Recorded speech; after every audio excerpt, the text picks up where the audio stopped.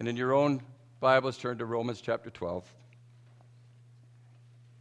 Great song, words in the worship this morning leading into this passage as well. Amazing job the worship teams do to prepare to come alongside the message in the mornings. Well, let's stand together, and we're going to read the first 13 verses of Romans 12.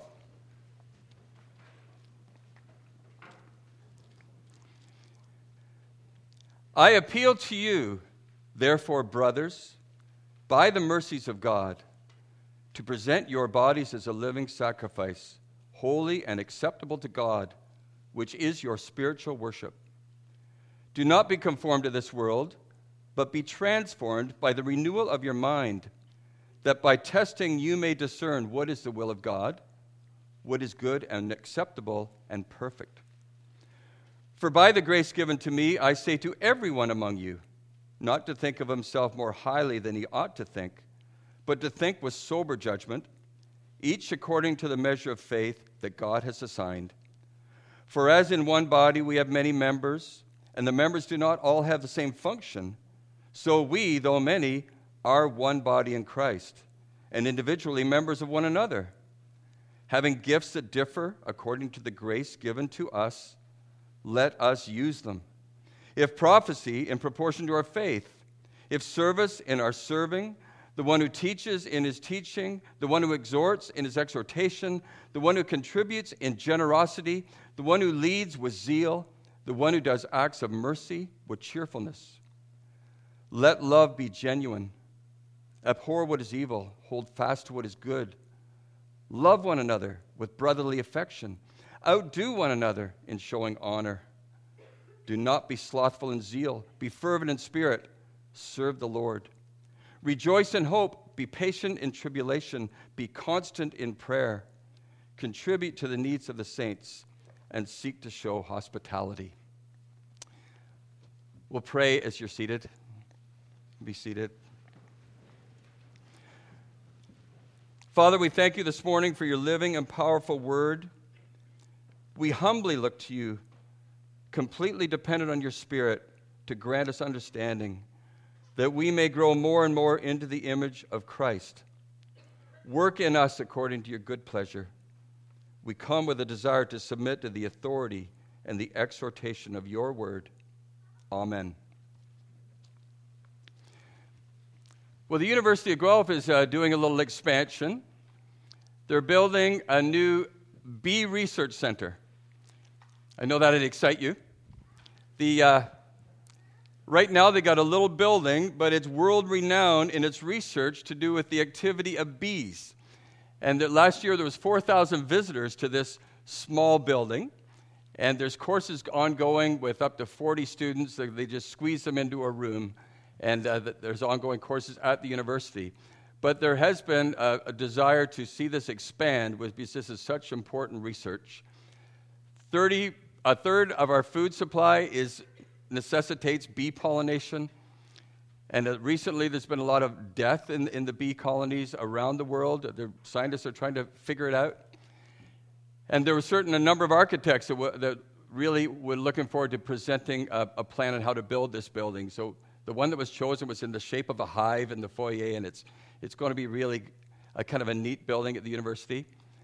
But for our year, it was 40 years ago that I graduated. So for our 40th anniversary, an appeal has went out to our whole class. And by the way, this is Dorothy's birthday as well, 79 years old. Sorry, I shouldn't have said that. Or Audrey's birthday. So I graduated in 79, Dorothy. Audrey. Where is Dorothy? There's a couple of Dorothys here. Okay, back on track. I shouldn't be ad-libbing. That was a total ad-lib. So an appeal went out to our class to raise $100,000 for this building. And it was an appeal, look what the university has done for you. This is a time to give back. So that is something that has been presented to me. So sacrificially, I would be thinking about giving towards that in memory of what our class has received from the university. So our passage in Romans 12 this morning is also an appeal to a specific group of people with an obvious motivation to present something of extreme value, more than just money, and not to an institution that gave our class knowledge for a short season, of which we begged, borrowed, and stole money to pay for, but to God, who is worthy of all glory, who demonstrates his own love. Paul writes in Romans that while we were still sinners, Christ died for us. And through him we receive the gift of eternal life. So we are looking at a strong appeal to the church this morning. And who are the recipients? As we look in verse 1 of chapter 12, I appeal to you, therefore, brothers. In chapter 1, Paul says this, I'm writing this letter to the saints in Rome who are loved by God. It's to every brother and sister, to the whole church in Rome, and this morning to the church at Maple Ave. All Scripture is given by inspiration of God and is profitable for us in every way. So we're looking at this appeal this morning to our church, to every believer, those who are united in Christ, both in his death and resurrection. So outside of Christ, there is no way to meet this appeal. Any good work on our own strength is not acceptable. Those who are in the flesh, Paul writes, cannot please God in chapter 8 of Romans. The mindset in the flesh is hostile toward God. So the appeal is to believers who walk according to the Holy Spirit and have received the gospel. For all who are led by the Spirit of God, these are the sons of God. So the grounds for the appeal to the believers is what? By the mercies of God. I appeal to you, therefore, in light of what the letter has spoken to the believers about, by the mercy of God. So this is chapters to which pastors take years to present to the congregation. The deep theology of Romans chapters 1 to 11, and Paul just summarizes it as showing the mercies of God. The expository preaching in those passages is so deep and rich, as we've known in our studies with the men and women week by week as well. So those theological chapters are important to us, aren't they? They're the grounds for this appeal. In light of this mercy, this message of reconciliation and salvation to all the descendants of Adam, this is an appeal reaching out to all. So a brief synopsis of the mercies of God as we look in Romans. Number 1, all are under sin. Paul writes in chapter 3, there is none righteous, no, not one. And listen to the bodily parts here. They use their tongues to deceive. Their mouth is full of curses. The feet are swift to shed blood. There's no fear of God before their eyes. And in that same section he says, for all have sinned and fallen short of the glory of God. And the wages of that sin is death. But through the mercy of God, the gift of eternal life comes to us through the gospel. That gospel in chapter 1, Paul says, is about the Son of God who was born of the seed of David according to the flesh and declared to be the Son of God with power according to the Spirit of holiness by the resurrection from the dead. And it's through that gift of Christ that we can walk now in newness of life. We rejoice in hope of the glory of God, because the righteousness of God has been manifested through all who believe by faith in Christ. Listen to the language of God's mercy in these chapters. Love, grace, kindness, patience, forgiveness, power, justification, security, adoption, resurrection, comfort, faith. All words that spring from the pages of those first 11 chapters of Romans. And what does mercy mean? We don't deserve any of that. We depend on God reaching out to us in mercy. So describing mercy, we saw something visual on our recent Christmas Eve service. I know even a great-grandfather was excited and moved by the visual when Rachel brought the kids up Christmas Eve night. So the candy man was like a child again. That's on Christmas Eve. We all come that way, don't we? So there were these 3 boxes all wrapped up here. The Cracker kids were excited about it. They believed it when I said there's a trap door under that big box and somebody's going to jump up through. So, of course, we were enamored. We saw a scroll with the first box was open, a scroll in Isaiah, for unto us a child is born, unto us a son is given, and it's pointing to this one, Wonderful Counselor, Everlasting Father, Prince of Peace. And then the second box, we had a cradle with Appleview Farm straw in it. That was real straw. And that was the beautiful gift of a baby. And that was exciting. This is Christmas Eve. We're all getting excited. We're receiving gifts, and God is doing something wonderful, and the angels are singing. And then that last box, they opened it up, this huge box, and out came a cross. And I think we all just felt, are you sure? Is there a cross part of the story? Is that really what the gospel is, that this son is given to us, has to die? And that's a stark reality, isn't it? That God so loved the world that he sent his son to die. It pleased the Father to crush him when he made his son an offering for guilt, a sin offering. So what a beautiful picture. A scroll, a cradle, and then incredibly, for the Son of God, a cross. For while we were still weak, at the right time, Christ died for the ungodly.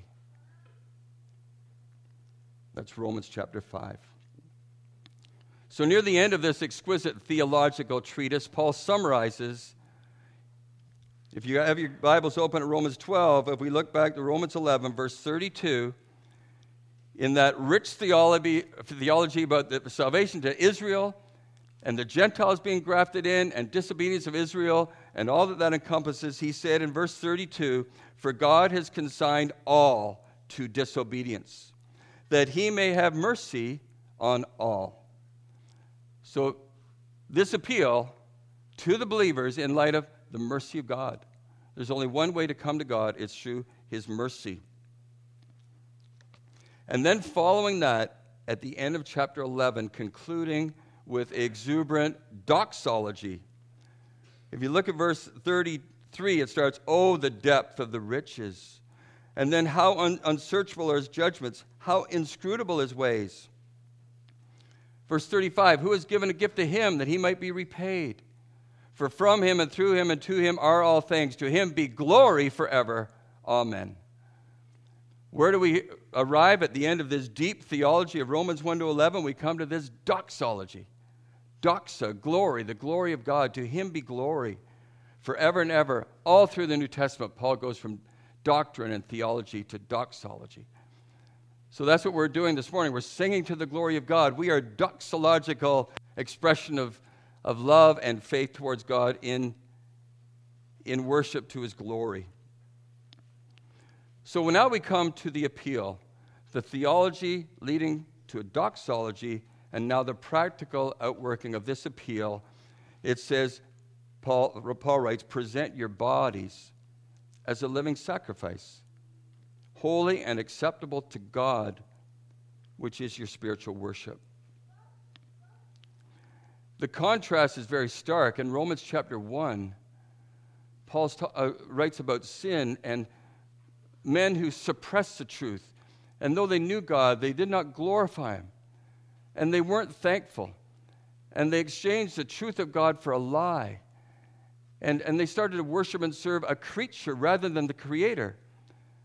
So it says God gave them up and said, what? For the dishonoring of their bodies.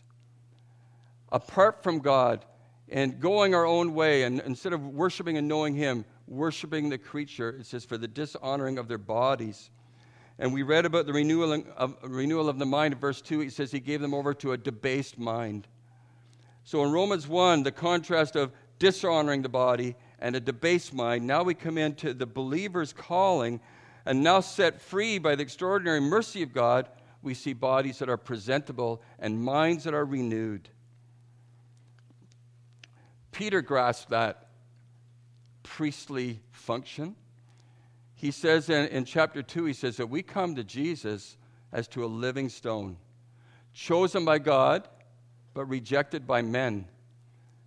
And then it says, but we also as living stones are being built up, a spiritual nation, a holy priesthood, to offer up spiritual sacrifices acceptable to God through Christ. So the fact that we can come and be a holy priesthood before God, and that we might offer up ourselves, and it's acceptable to God through Jesus Christ, Peter writes. So that's just a special privilege that we have. Revelations would say that we're a kingdom of priests to our God. And what more beautiful thing could we offer than ourselves? I was thinking this morning about Abraham and Isaac. And just take Isaac and offer him up. And that's how we're offered. The father, Abraham, takes his son Isaac and laid him on that altar. And now we come completely given to the Father, trusting him completely. Lord, do whatever you want with me. Here I am on the altar, trusting God. So that offering is given in light of the justification of redemption, newness of life in Christ. They could not be more holy and acceptable.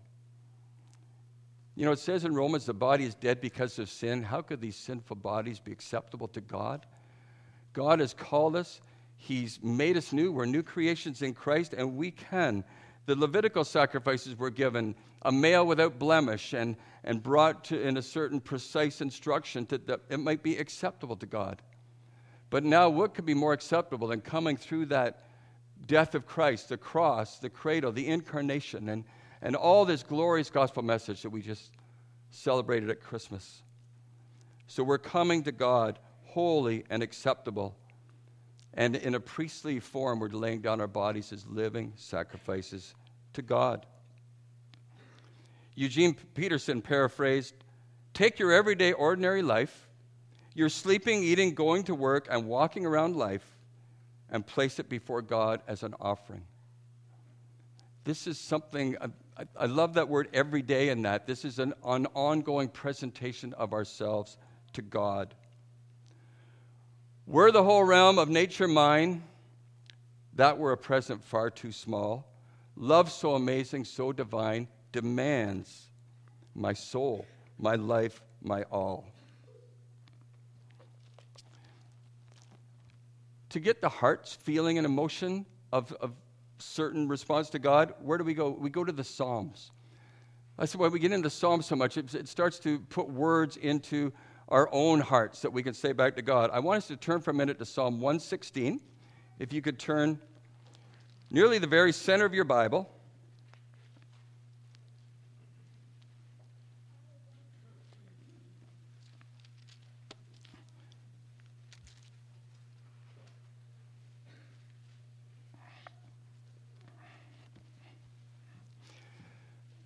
Psalm 116 is just such an expressive psalm in light of us coming before God. The first line, I love the Lord. The last line of the psalm, praise the Lord. This is worship. This is we're coming to God because we love God. This is a sacrificial expression of giving ourselves to God. And if we go down in verse 1, he's heard my voice and my plea for what? For mercy. In light of this mercy of God, he inclined his ear to me. I'll call on him as long as I live. And there was a very difficult situation. Verse 3, death and the suffered distress. And I prayed and called on the name of the Lord. O Lord, deliver my soul. And then stating, as we can state to God, gracious is the Lord and righteous. Our God is merciful. The Lord preserves the simple. When I was brought low, he saved me. I was thinking of the Seward family with this verse. Return, O my soul, to your rest, for the Lord has dealt bountifully with you. Look at verse 9. Here we are in this world, and what are we going to do? I will walk before the Lord in the land of the living. Verse 12. What shall I render to the Lord for all his benefits to me? How can I respond to this amazing, great mercy of God? And then he goes on, I will lift up the cup of salvation. I will pay my vows to the Lord. Where? In the presence of all his people. So this appeal to the church that we might present ourselves to God, we pay those vows in the presence of his people. Then he says in verse 16, the writer says, O Lord, I am your servant. You have loosed my bonds. That's the bonds to self-worship and the world's pull. away from God. You have loosed those bonds. And now I am your servant, and I will offer you the sacrifice of thanksgiving and praise. So spend some time in Psalm 116 in light of Romans 12. It gives a beautiful expression. Lord, this is what you've done for me. You've delivered me. You've poured your mercy out on me. I love you, Lord. What shall I render to you for all your benefits to me? I will pay my vows. I will call on the Lord. I will present my body as a living sacrifice to God. Have you ever gone home from church and said, boy, the worship was good today? I just loved the way they strummed that guitar and played that piano and beautiful harmony. But what does this passage say worship is? We present our bodies as a living sacrifice, holy and acceptable to God. This is your spiritual worship. We come together, and I love the songs today. The words of the songs were all about sacrificing and trusting God and picking up our cross. And whatever comes, we're with God. He's walking us through it. And so this is our spiritual worship in the next coming year, that we will focus on presenting our bodies as a living sacrifice to God. Such liberating.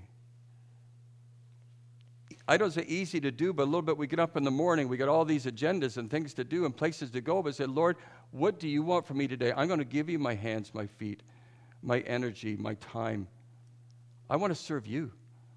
You know why? You bought me. In the light of your great mercy, this is what you've done for me. I'm yours. But it's hard to do that, isn't it? But wouldn't it be just great if the first thing we said every morning this coming year, Lord, I'm presenting myself to you.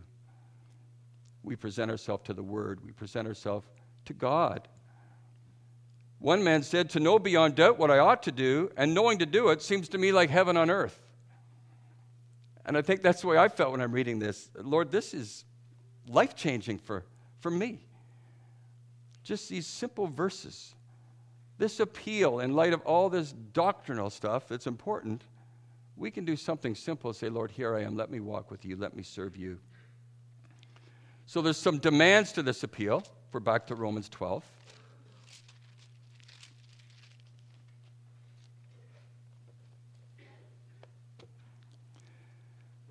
It says in verse 2, do not be conformed to this world. The Bible says we've been delivered from this present evil age. It tells us that this world is under the sway of the evil one.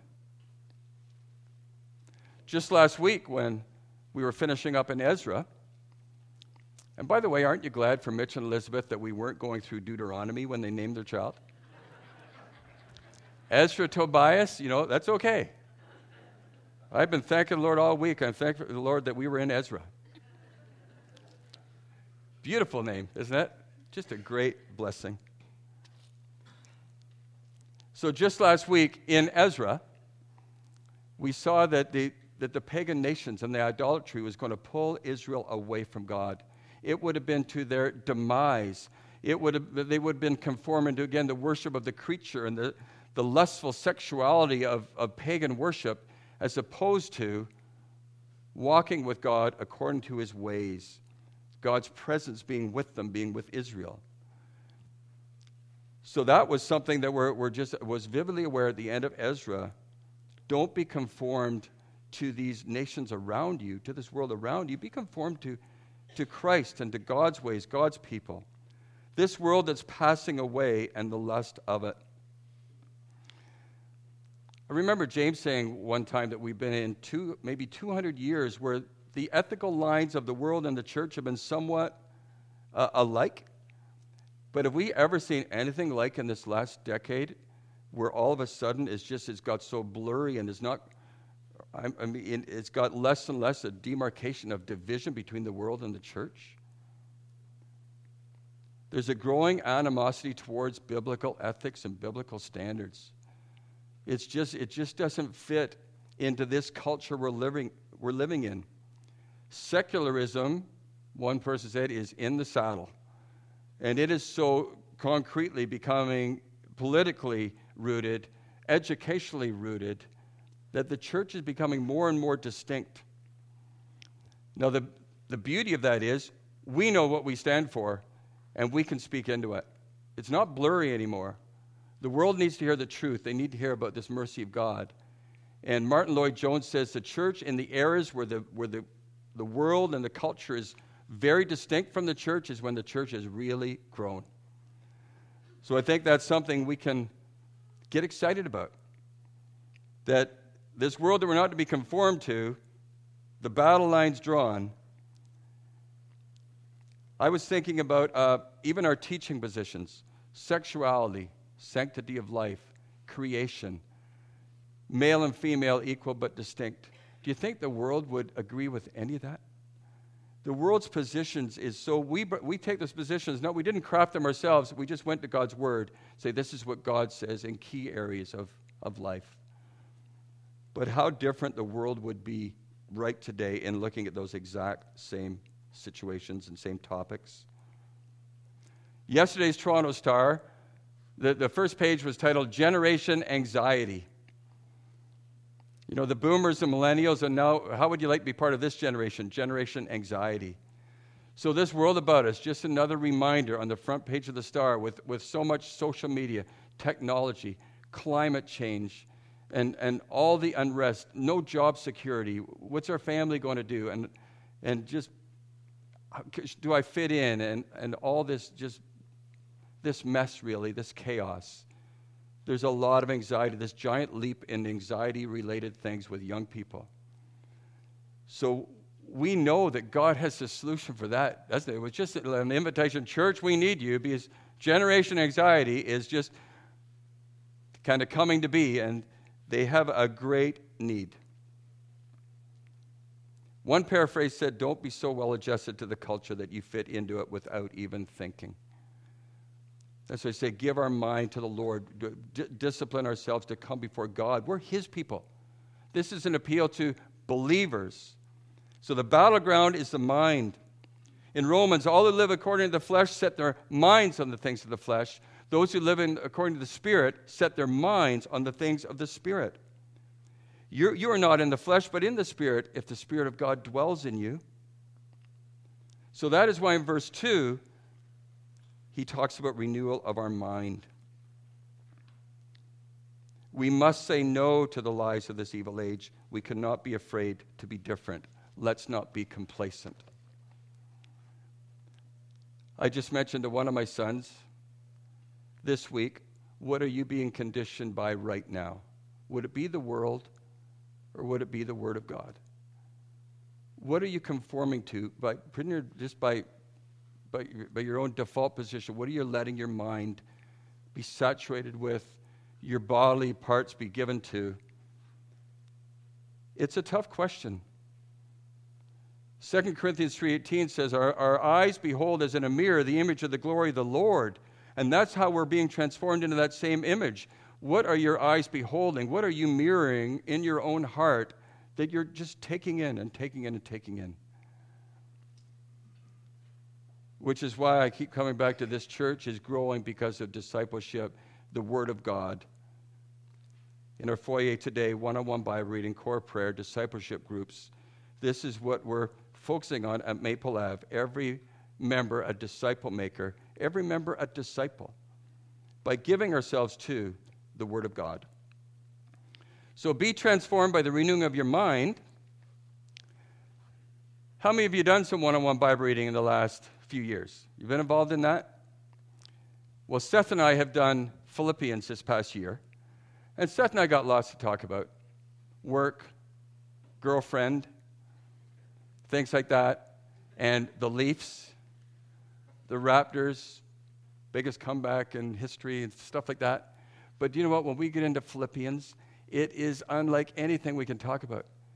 It all of a sudden, there's something about where we're coming together in the Word that the Spirit is bringing to life, and we got, the talk goes to a depth that never, in casually speaking, do we ever get to. Remember on the road to Emmaus when Jesus came alongside those people on the road? They said, did not our hearts burn within us while He talked to us on the road? While He opened up the Scriptures? So one-on-one Bible reading, whenever we come to the Word of God, be transformed by the renewing of your mind. The Word of God is meant to prosper in us. I began a Bible reading plan. It's something else you should be thinking about. Read the Bible through in a year. I was thinking about this passage a little bit, and I opened up. I got to jump into next year. Of course, Psalm 1. Blessed is the person who meditates on the law of God day and night. That person will be like a tree that prospers and that bears fruit and that can handle the heat when it comes. So that's similar to Romans 12. So when you're in your daily Bible reading, God just continues to fuel us into how we should live and how we should walk with Him. The renewal of the mind is by the Word of God. The Word of God is living and powerful. And what does it reveal? The intents and thoughts of the heart. Pierces the division of soul and spirit. So the Word renews our mind. It shows where our intent is, where it corrects us. It moves us back to where we should go, to the point where we cast down arguments and high things that exalt itself against God. The Word comes, and where's those arguments? In our own minds. We're struggling. We're battling with what we believe and what we think, but the Word of God comes, and it casts down those arguments and high things that we might even be exalting right in our own mind. Take the sword of the Spirit, which is the Word of God. So there's the Holy Spirit and the Word together. We sung that Holy Spirit. That was beautiful too, that by the Spirit, God works in us and shapes us.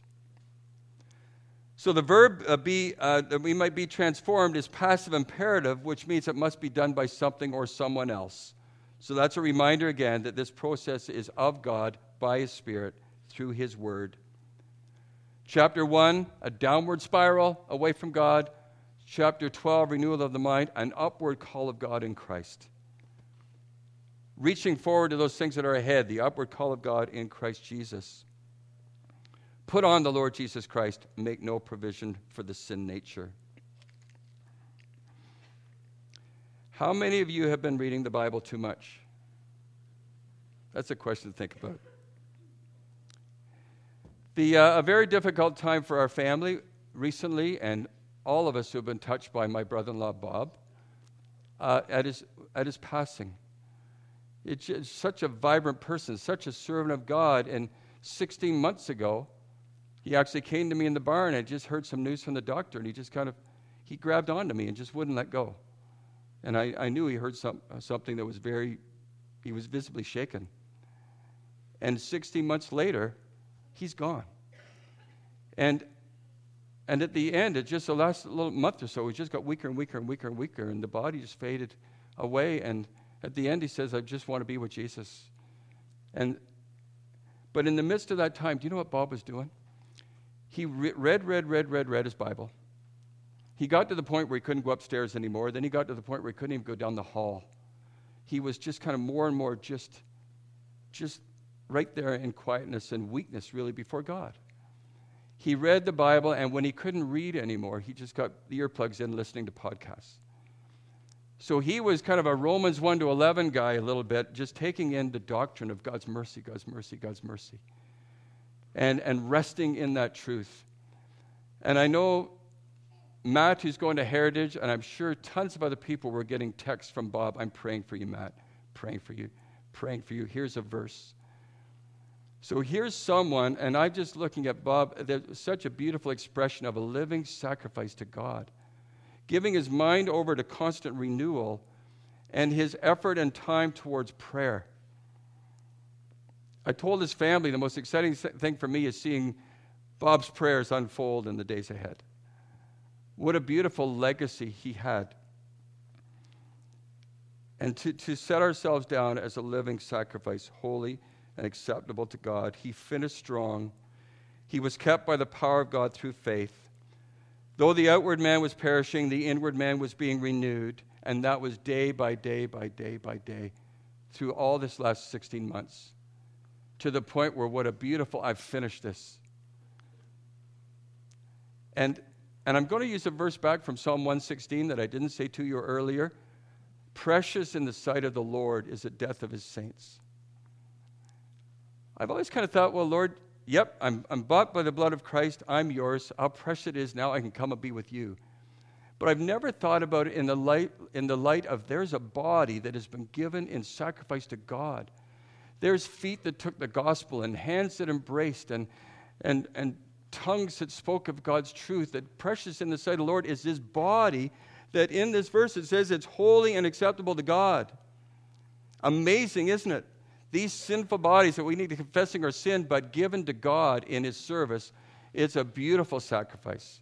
And how precious it is for me to think about my brother-in-law, and lots of us have lost loved ones.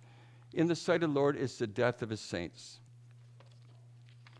So again, that's a beautiful part of Psalm 116. Where does transformation happen? It happens in community. We're going to just work through a few more minutes, and that was the bulk of the message. But looking at verses 3 and on, it says there's another body pointed to in verse 5. So we, though many, are one body in Christ, and individually members of one another. You know, one day it says Christ will present the church to himself, a glorious church. So when we present our bodies a living sacrifice, it's plural, isn't it? Brothers, collectively, brothers and sisters, present what your bodies, plural, acceptable to God, because we're individually members of one another. This is done in community, in the church. And as Christ will present a glorious church, we want to present our body of Christ this year, at the end of 2019. Present ourselves to God, a glorious body. Sacrifice to God. It's just such a beautiful thought. And our heart posture, if you look back to 11:25 to the Gentiles, he says, don't be wise in your own sight. Verse 3 of chapter 12 here, don't think of yourself more highly than you ought to think. And again in verse 16, associate with the lowly, never be wise in your own sight. So this happens in community. It happens with the heart posture of humility. Every one of us humbly coming before God. And in that humility, we sing of the glory of God, just like the Father does. The Father says he's exalted the Son, given him a name above every name. Together, we worship, we praise, we exalt the name of Christ. In humility, if you magnify Christ, you'll magnify his church. This is his body. He'll present it to himself, a glorious church. So a high view of God and a high view of his church. Christ is the head of the church. He's the mind that governs his body. He's the head. And he renews our mind through his word. So there's a doxology, I think, that we can sing together, that as we present ourselves together to God. If you look in verse 16, it says, in harmony. So this harmonious doxology we sing together with a humble heart. And I wrote here we can sing it in the key of H. Not A to G, but H for humility. H for harmony. And it's a doxology. I will sing of the mercies of the Lord forever. What are we going to sing about? We'll sing about the mercies of the Lord. We'll sing of his faithfulness, sing of his love, sing to the Lord as long as we live in Psalm 116. That's what we can do together. And just a little exhortation I think we need to heed. In verses 6 to 8, they talk about gifts that are given to each one of us. All believers have a gift. And in the coming year, let the preachers preach. Let's let the teachers teach. And the servants serve. And those who exhort, exhort. And those who give, do it with generosity. And those who minister with cheerfulness. What a beautiful exhortation. We've been given gifts. What should we do with them? It says there in 4 brief words there, let us use them. In verse 6, having gifts that differ according to the grace given to us, let us use them. So as we lay our bodies down collectively, all of us are gifted. And we need every one of those gifts. Do you remember this saying? This church is not a restaurant, but what? now you're combining two things. This is like me calling Audrey Dorothy, kind of. This is not a restaurant, it's a potluck. It's not a museum of saints. This is a hospital for sinners where we're coming before God in confession, but also sacrificing ourselves. So all these gifts, and what do we do it in community? It's a potluck. People have told me recently, I'm a private person. I just like to come to church and then just kind of, that's what I think I need. No, we are being rebuked here. We are being appealed to. If this is God's mercy, what should we be doing? Presenting ourselves day by day by day, giving ourselves to the Word of God day by day by day, and serving God and using the gifts He's given us. We need to be here contributing to the community of the church. And we sharpen one another, don't we? We were doing a membership interview, Don and I and Joe. And for the membership interview, we just put aside all those questions that we're supposed to be asking, and we just looked at Romans 12. Let's just look at Romans 12 together, Don, Joe, and I. We're just picking out what the membership means. We're members of one another, and what should we be doing in church? And it was the best membership interview I've ever had, just looking at the Word of God and not the Maple Avenue kind of membership booklet. But Joe was talking about going to C&C and asking Victor the tough questions. And I thought, what a beautiful, we have the gifts. Victor is teaching. Well, Victor, teach. So Victor's teaching in the C&C. Those who are called the adult Bible class, well, teach. And what a privilege it is to teach if God's gifted us to do that.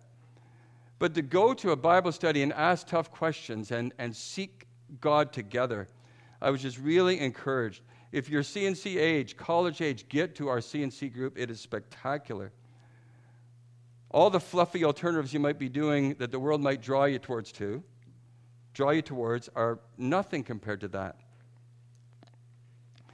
Do you know my brother came out the barn this week, and he said, I just read Psalm 51, and I think it's my favorite psalm. Psalm 51, David with Bathsheba. Have mercy on me, O God, according to your loving kindness, according to your abundant mercy. Blot out my sin. And when that happens, do you know what? He said, then I will teach transgressors your ways. We come before God's mercy, and He's had mercy on us. And something in us, just all of a sudden now we can serve Him in light of His mercy. It said, and then what? In doxology kind of form, and then my tongue shall pour forth your praise. So there's Psalm 51, mercy, doxology, sacrificial service. The sacrifice of God in this humble posture, a broken spirit, contrite heart. Psalm 51. And I said, Wayne, that's spectacular. I said, there's my sermon in one psalm. So I was really encouraged. So Wayne's in the Word of God. Martin Luther says that he was so focused on Scripture, he said, I beat importunately upon Paul at that place. He was in Romans. He just beat until he soaked out what the truth was out of that Scripture. And what did he come up with? He came up with this righteousness of God. What does it mean? It's true justification. But to dig and dig and dig and search in God's Word. Are you beating upon the Word of God with other believers? And that's what we're called to do. That's discipleship. In these teaching environments and all that we do, coming here to Sunday morning, we're trying to dig into Romans 12. And it's exciting. So I want you to have a commitment. Read this chapter a few times this week with your family. You could even go back to Psalm 116. That's helpful too. Until that takes root, until this one grand appeal to all believers here at Maple Avenue, that we might together collectively present our bodies to God. And that sacrifice has a fragrance. One of my favorite scriptures, Ephesians 5, 1 and 2, it says, Paul writes, walk in love as Christ also has loved us and given himself for us, that's the mercy of God, a sacrificing and an offering to God for sweet-smelling aroma. There's Christ's sacrifice. There's the cross. What? It's a fragrance to God. Christ laid himself down. He was a living sacrifice, wasn't he? And we're supposed to walk in the same love. Love one another as Christ has loved us for this sweet-smelling aroma to God. So sacrifice with a fragrance as we do it together, so we can present our church family and this body together to the Lord. I just want to draw your attention in closing, verses 9 to 13 and beyond. It says, by testing we might discern the will of God. So Romans 12 is a complete package. We can see how we're to function together, but how do we test our actions? Let love be genuine. Abhor what is evil. Hold fast to the good. Love one another. Outdo one another in showing honor. Don't be slothful. Be fervent in spirit. Serve the Lord. Rejoice in hope. Are you contributing to the needs of the saints? Are you showing hospitality? When a brother or sister is hurting, are you weeping with them, rejoicing with them? That's by testing we might discern the will of God. This is the will of God. This genuine love, this love and compassion for one another. So Christ one day will present Maple Avenue believers as part of the grand church. He'll present it to himself a glorious church without spot or wrinkle, but that she should be holy and without blemish. To him be glory. Amen. Let's pray. Father, today we thank you for this appeal that's to every one of us. For some, it might be an appeal to cry out, "O Lord, deliver my soul. I have a plea for your mercy." So, Lord, I pray for those hearts that they would see that you demonstrated your love and that while they were separated from you, you sent your Son to die for them. So, Lord, I pray that that might be a cry of a heart this morning that you might meet.